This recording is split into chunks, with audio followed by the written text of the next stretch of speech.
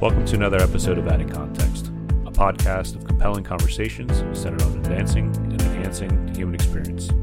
I am your host, Michael Bollins.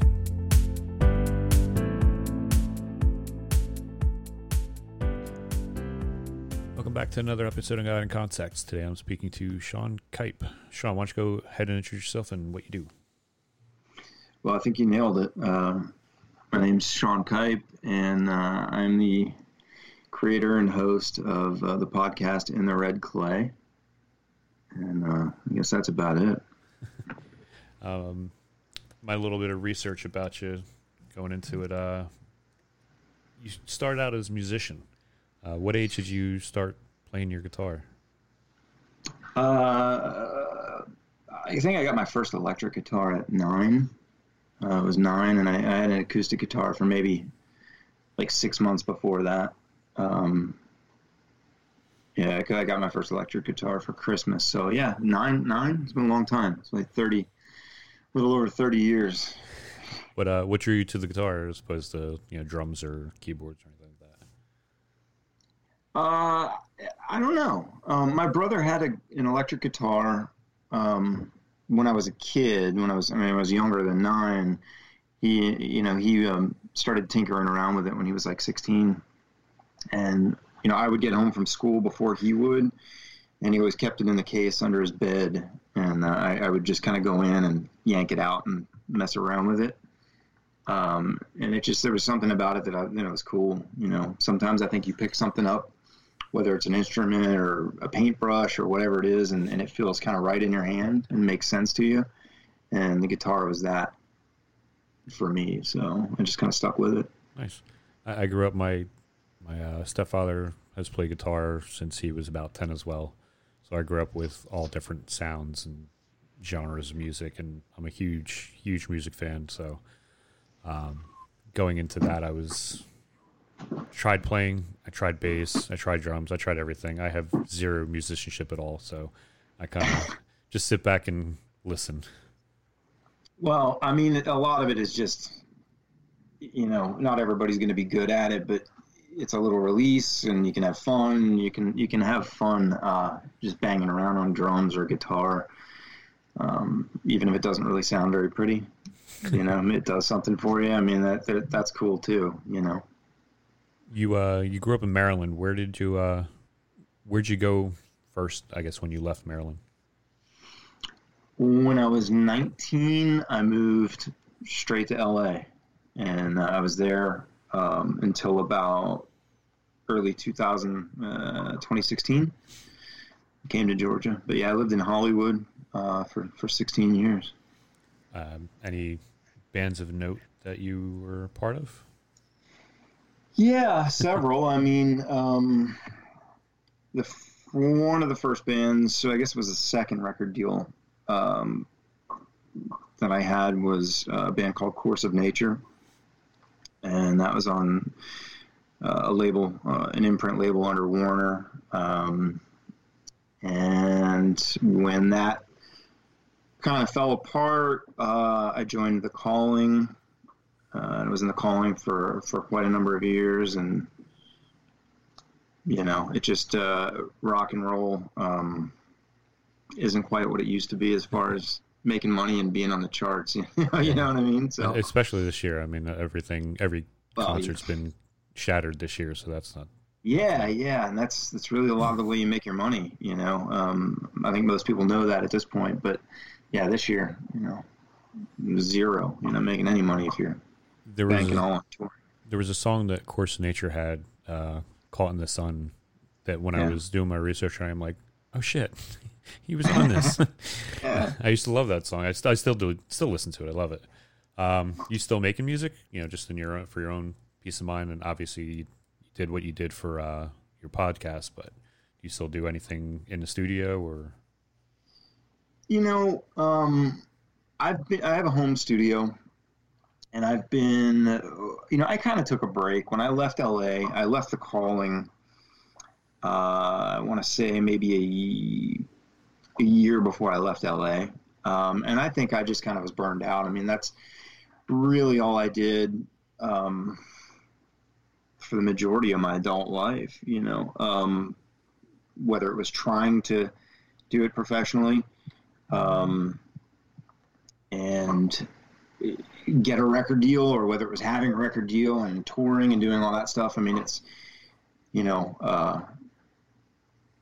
almost 20 years of doing that. So I think, when I left the calling, and it just kind of fell apart in a bad way, I needed a break. And now over the past couple of years, I've started getting back into like writing and recording stuff at my home studio. And then, like you said, came along, doing the soundtrack for In the Red Clay.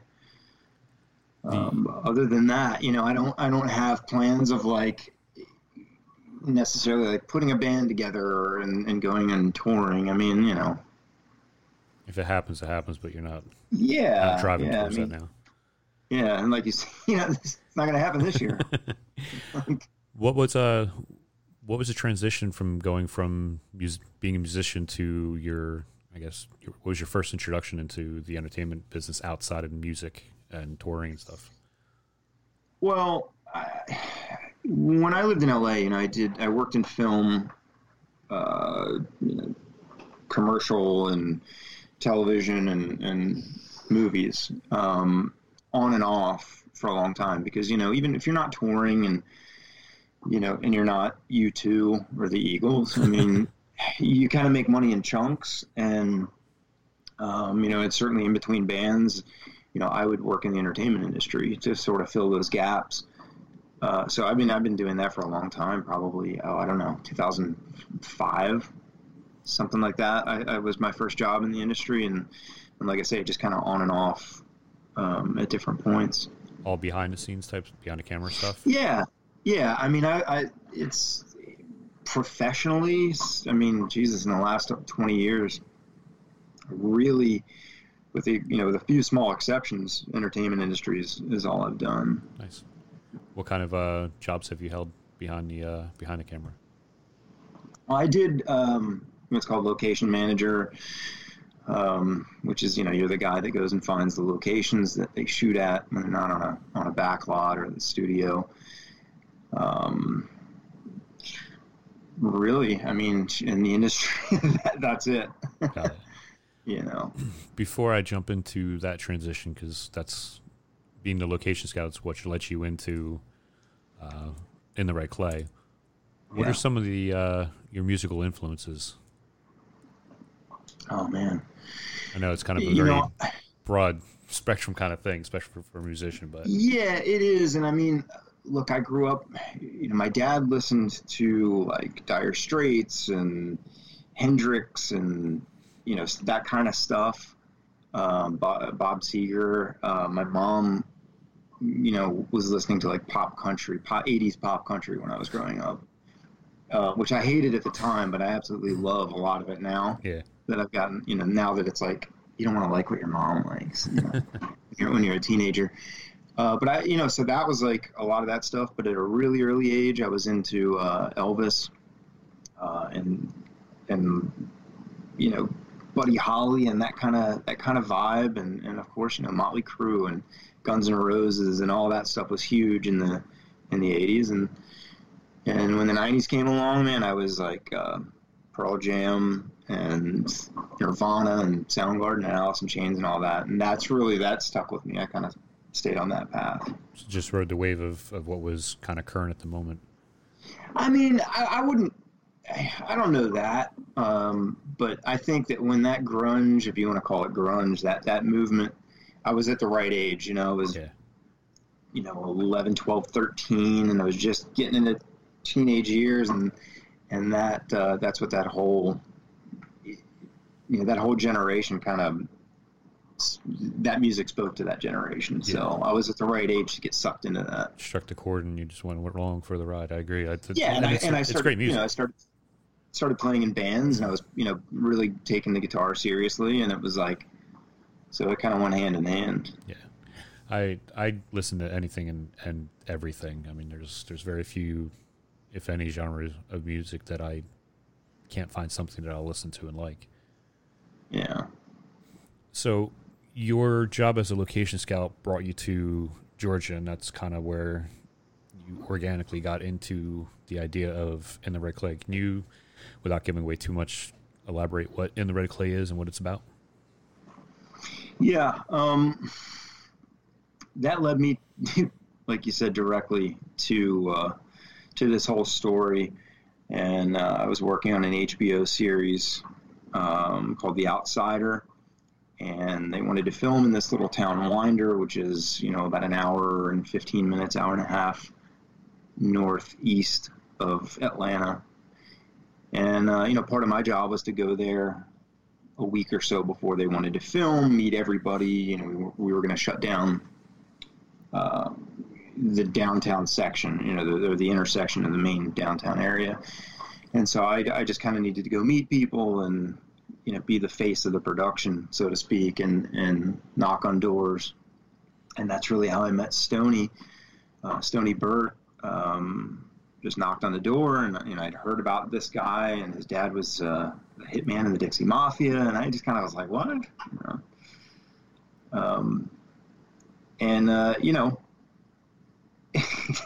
You meet this guy, and he's larger than life, and he is charismatic, and he's somebody that, he kind of wraps you around his little finger in a couple of minutes with his stories and just the way he is. So you want to talk to him, and you want to hear what he has to say. And, he started telling me who his dad was. And, my father was the hitman for the Dixie Mafia, and, was on death row and this, that, and the other, and robbed banks. And I just, immediately I was like, dude, there's such a story here. This is a movie. I mean, I work in the entertainment industry. I'm like, how can I put my stamp on this? That's really how it came about. I mean, it just went from there, and I thought, I made a call to a buddy of mine at Imperative Entertainment, and I said, dude, I met this guy and told him for 10 minutes, just kind of said, this is kind of stuff that he was just telling me. And it's crazy. And he's got all this proof. He's got newspapers and photos and video and all this stuff. And, he hung up the phone, and 10 minutes later called me back and said, hey, look, would you be interested in doing a podcast on this? So, I don't even know if I've ever listened to a podcast the whole way through, but sure. Yeah. Did you do the bulk of the writing of that? Because the storytelling of that over those 12 episodes was just absolutely phenomenal. The way that you teased some things and then you went into it, it was just phenomenally done. I mean, I totally binged on it.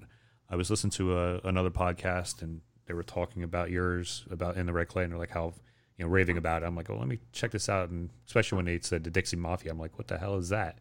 And I realized, oh, wow, this is actually something that's like a real thing. And then, I just dove into the In the Red Clay, and I was just blown away.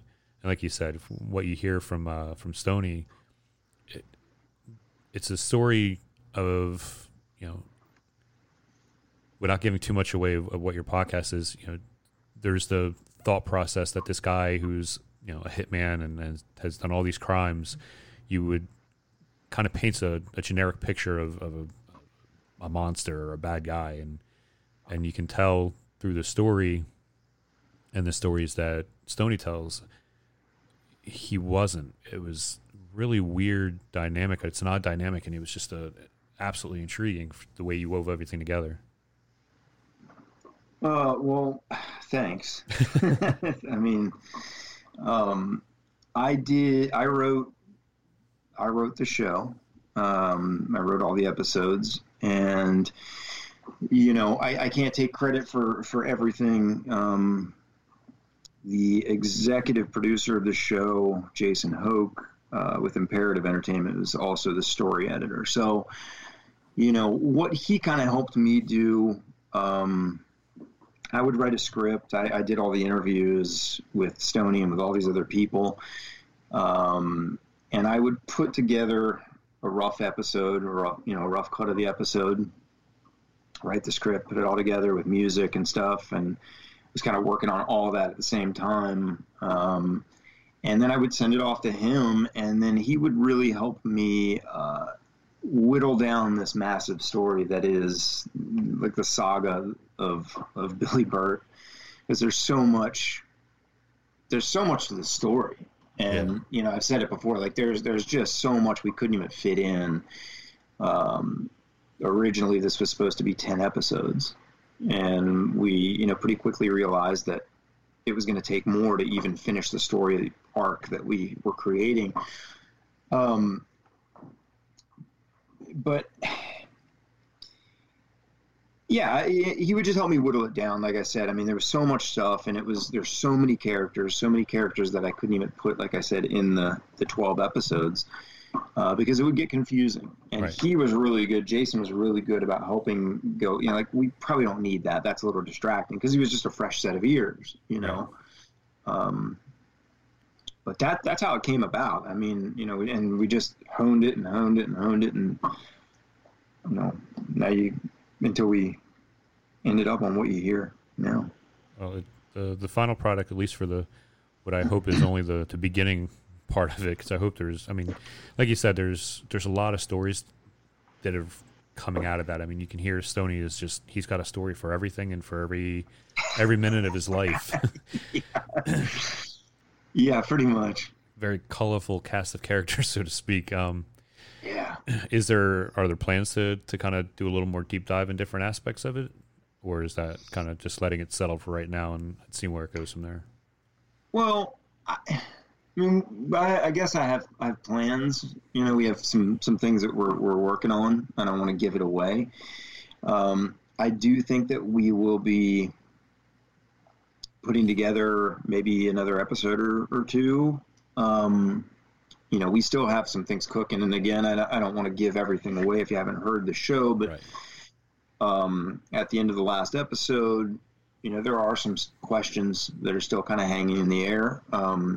There's still investigations going on.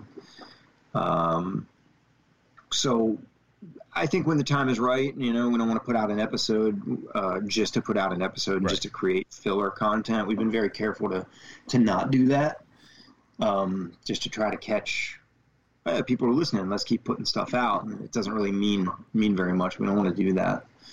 But I think that'll happen. And, you know, time-wise, I have no idea. Well, things are kind of playing out in real time right now, so... Right.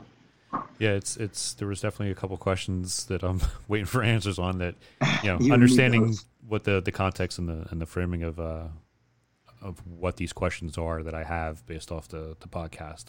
It's definitely stuff that's not going to kind of drop next week or in a month or so.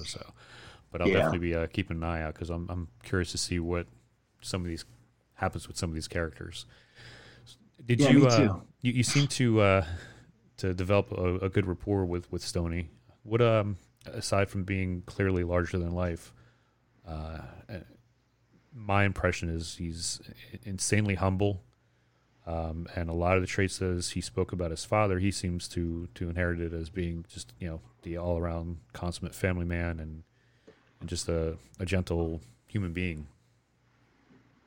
Yeah, he is. I mean, you know, family, I think, is probably the most important thing to him above all else in his life. And, you know, in the podcast, a lot of times you'll hear him say, I'm doing this for my family, or I'm doing that for, you know, all I care about is my grandbabies. He says, my grandbabies all the time, and giving them things for the future. And, you know, his son, Stone, of course, you know, he has such a phenomenal relationship with him. You know, that's real. And that is something that he is that same way off the mic. You know what I mean? You know, he is humble. He's I don't want to, it's hard to say he's humble, because he is so, you know, larger than life. Like I said, his personality and his charisma, but he really is. And he likes to, you know, he's cheeky. You know what I mean? He likes to put on a bit of a show and kind of that wink, wink. I'm a gangster, you know. But he, at the root of it all, I mean, he's a big teddy bear. He'll hate that I said that, but he is. You know, he's a really good guy. He's got a really good heart. He's unique. The quality that I picked up from him that it's kind of rare these days, or it's just a sense of genuineness. He's just a genuine, decent guy. Yeah, he is. You know, He's a bullshitter in some ways, in some respects, and he'll be the first to admit that. I mean, he'll call himself, you say, look, man, I'm a poker player, but I don't think he's as good of a bullshitter as he likes to think he is, or you can see through him. He really is a pretty straightforward guy, especially if he likes you, if he cares about you, if he respects you. He cuts through all that, and it's just what you see is what you get. It's good and refreshing to have people like that. I mean, and especially coming from the background where you are from Hollywood, I'm venturing to. It's not a stretch to say that authenticity and genuine people are few and far between out in LA. Yeah, I mean, and I think you get that in any big city, depending on what circles you're in, but certainly in LA and living in Hollywood. I mean,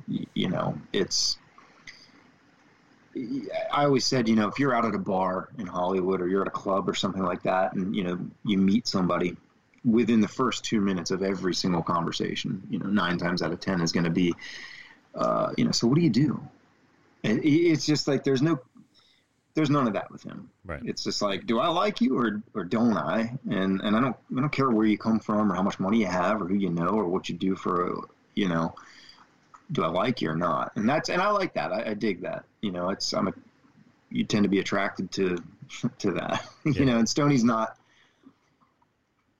the most typical type of person that I would go develop a friendship with. I mean, just because our paths probably wouldn't normally cross in the way that they did, Right, without me doing this project with him. But he's a good dude.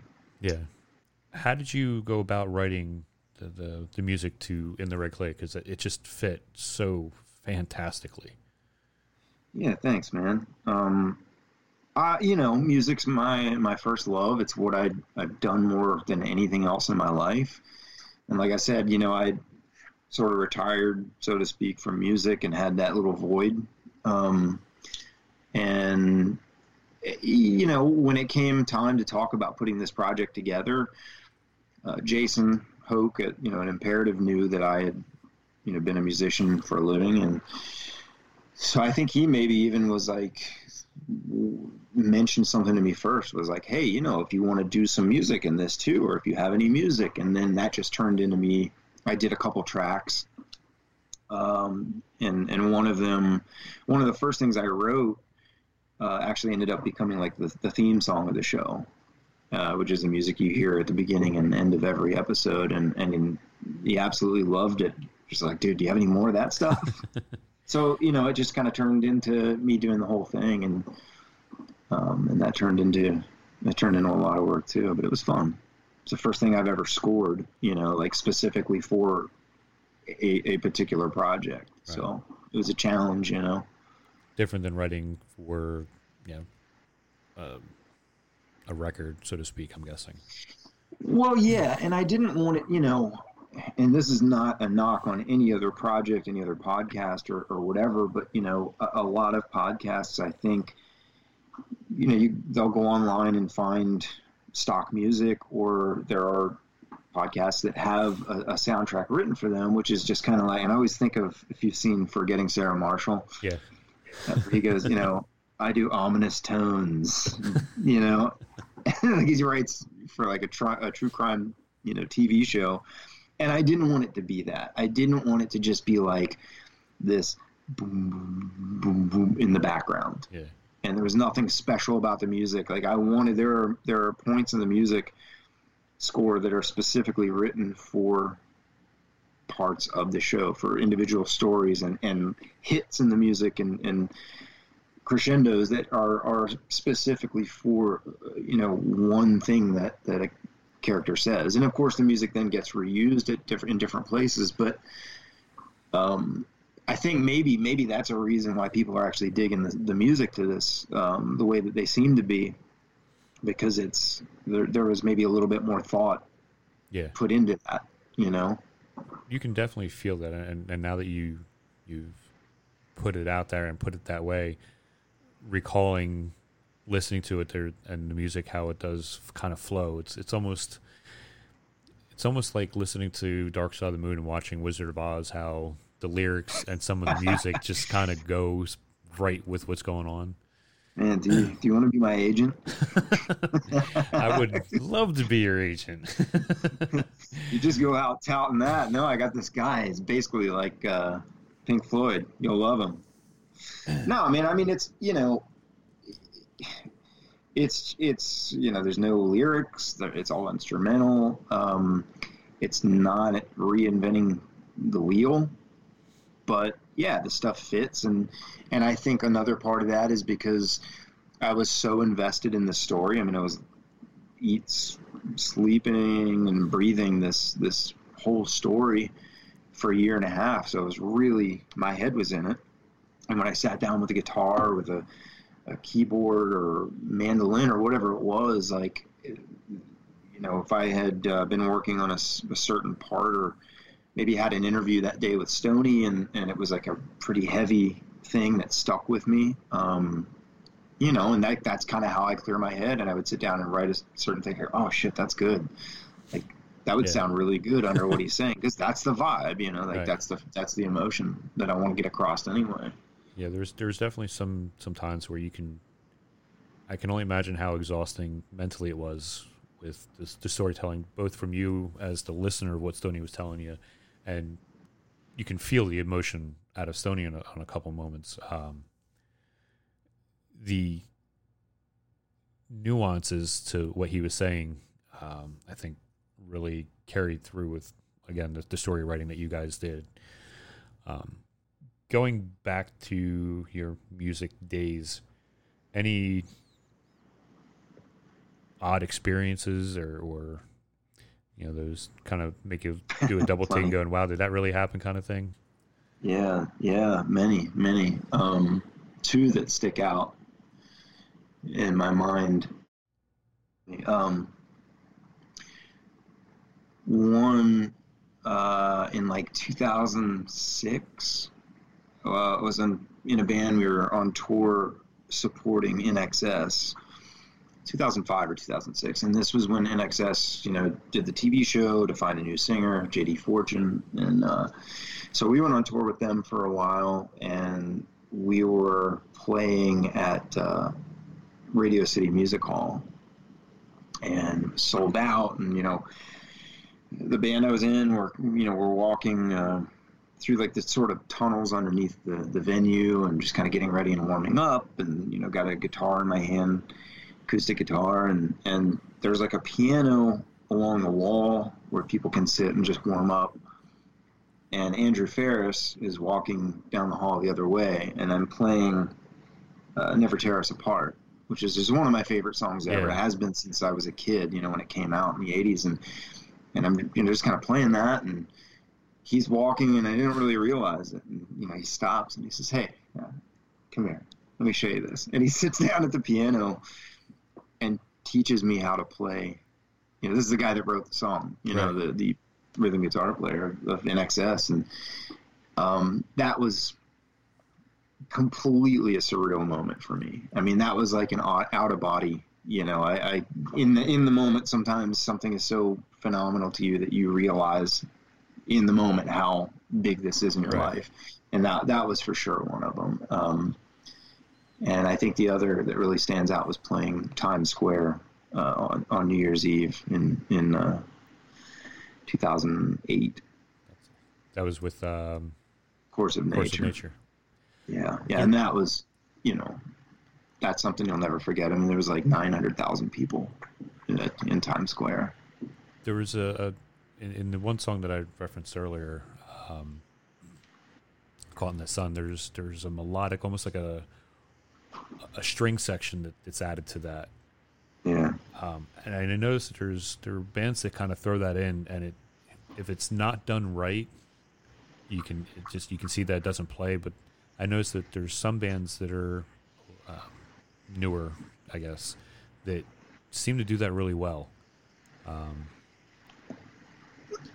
What are your thoughts on I guess the size of a band and the use of?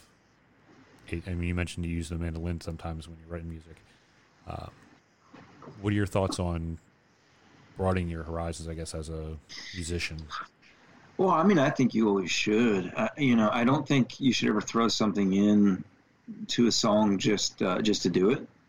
Tom Petty said something one time that always stuck with me, and he said, "If you can't sit down and play a song on just an acoustic guitar, then it ain't a song." You know, and I thought, there's really something to that. But building on that base, that basis, yeah, I love cellos. I love stringed instruments. I love, the Calling. We would do a lot of stringed instruments. We had mandolins all over the place, pianos, keyboards, and all kinds of things. I've got a cigar box guitar that I used on this soundtrack, and which is a little 3-string. It's literally a cigar box that is strung and has a neck attached, and it's got a really unique, weird sound, and yeah, why not, man? The instruments are there as long as it fits. I mean, I dig it. I think people should be experimenting with stuff. I absolutely love it. I think if I have to pick a favorite instrument, it would be the violin. I just love the way it sounds, and I think it's extremely versatile if you have a extremely proficient player. Yeah, I've been fortunate enough to play with some really phenomenal string players. So for me, when I say I'm a musician, I never had any lessons. I'm completely self-taught, for better or worse. Picked up the guitar and just I don't know the name of every. I mean, I know the names of notes and I know chords and stuff, but I don't know theory. I don't know how to read music. That stuff just kind of I lost interest. It's like I just wanted to play rock and roll and play the guitar and feel something when I played certain notes. But I've played with people that do know all that stuff, and you feel like an idiot. You feel like a second-rate musician when you're like, But at the same time, I've had people like that they think so heavily on the theory side of it, and I'll play something, and I remember that the bass player for the Calling for a while, a guy named Simon Huber, who is a cello player, and he plays all these instruments and very knowledgeable of the technical side of everything. And I was playing something, and he couldn't wrap his brain around it. And he said, that those two notes just don't work together. They don't work together. But I'm like, but listen, Sometimes you have to just put it sounds cool. That's all that matters, man. Put the deep thought aside and just go with the feeling of it. Yeah. I'm guessing you're still kind of sort of in touch with Stoney, and you mentioned that he's got a distillery. I think there was a short video clip. I think it was you and one of your producers were tasting that. How, I guess he prides himself on being a good distiller. Is it a small batch type stuff that he sells, or is he looking to market it bigger? Well, I guess it's right now kind of a mix between both. I mean, everything's made in-house at the Rock Solid Distillery that's there in Winder, and they're kind of almost working around the clock to keep up right now with the demand. I think when they opened it, it was just before this podcast came along, before this whole story came along, it was going to be just this little local distillery, family-run business. And this thing came out, and people are coming from all over the country. They're calling to make appointments with Stoney 2 months in advance, 3 months in advance, because they want to come in and they want to make sure he's going to be there because they want to meet him. And, and people are coming in because they want to try this whiskey and just kind of be a part of it. Yeah. And so I think he wasn't prepared for any of that. But yeah, I mean, he wants it to grow. I'm sure he wants it to be as successful as it can be. And yeah, I went up there, believe it or not, I went up there last weekend just to pop by and say hey and see how it's doing. And, I was so surprised. He's been telling me how busy the place is, and I wasn't really connecting with that, the reality of that. Yeah. Like I walked in and it was early Saturday afternoon, and I mean there were people. I walk in and Stoney is inside. He's behind the bar serving drinks, but there's a crowd of like 12 or 15 people that are just completely silent, listening to him just spin yarns and tell stories. And they were completely, you'd hear people crack up laughing, and then they'd be right back to listen. It's amazing. I mean, it's like he's putting on a show. Yeah, definitely. I might have to take a trip down there just for that show aspect of it. It is a show. So, I'm going to kind of transition to the part that I've been adding where I'm asking some really random questions. You have every right to pass on anything. Not that there's anything really risque. They're just borderline absurd and ridiculous in some degrees. So, if you don't mind humoring me and playing along. I'm game. First question. Would you rather be able to erase people's memory or predict the future? Oh, man. I think erase people's memory. I think I agree with that, because if the future doesn't turn out the way that you'd want to, you could just erase their memory. Well, yeah. And you don't want to know what's coming all the time. That's kind of part of the spice of life, is the surprise. Takes all the fun out of it. Yeah. Question 2. Would you rather have a road trip with Donald Trump or O.J. Simpson? Donald Trump.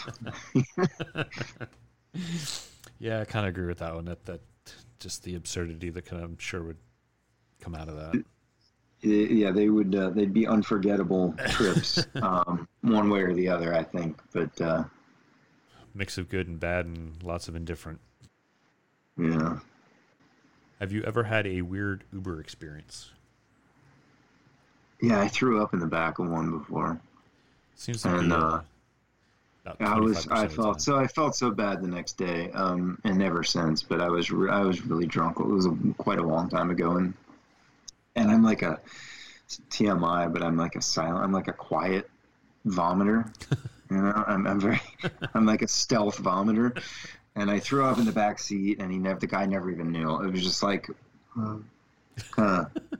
silent, and I just got out and kept going on with my life. And then the next day I was like, that happened. Yeah, that's sorry, wherever you are, man. What's your favorite gadget? My favorite gadget? Oh, man. I don't know. I mean, what do you consider a gadget? PlayStation? Is that a gadget? It works for me. That's a pretty good one. What games are you playing currently? I just played The Last of Us 2 for the second time through, and I love that game so much. Awesome. I've stolen about an hour of your time, which I greatly appreciate you coming on and chatting with me. And sure. Why don't you go ahead and tell people where they can find In the Red Clay? Yeah, you can find In the Red Clay on any podcast app. Apple Podcasts, Spotify, Stitcher, Amazon, I think now has it, Google, anywhere, and a plethora of others. You can check out the website at intheredclaypodcast.com. There's a blog on there that's got a bunch of pictures and things that Stoney's and his family have provided us that have never been seen before, and that are really, really cool, worth taking a look at. They kind of walk you through a lot of the characters in the story. And our Instagram, we're pretty active on our Instagram. It's at In the Red Clay Podcast. So check it out. I will make sure that I put all those into the show links so people can find and go for themselves. And I absolutely implore, if you're looking for just a great story, listen to the podcast. It's phenomenal. I appreciate it, man. Thanks for having me on. Sean, thank you very much for being here. Stay healthy and have a good time. You too, buddy. Cheers. Thanks for listening to another episode of Adding Context. You can follow us on Twitter, Facebook, Instagram, or visit us at addingcontext.com. You can also support our show via our Patreon. Send us feedback and show ideas to podcast@addingcontext.com.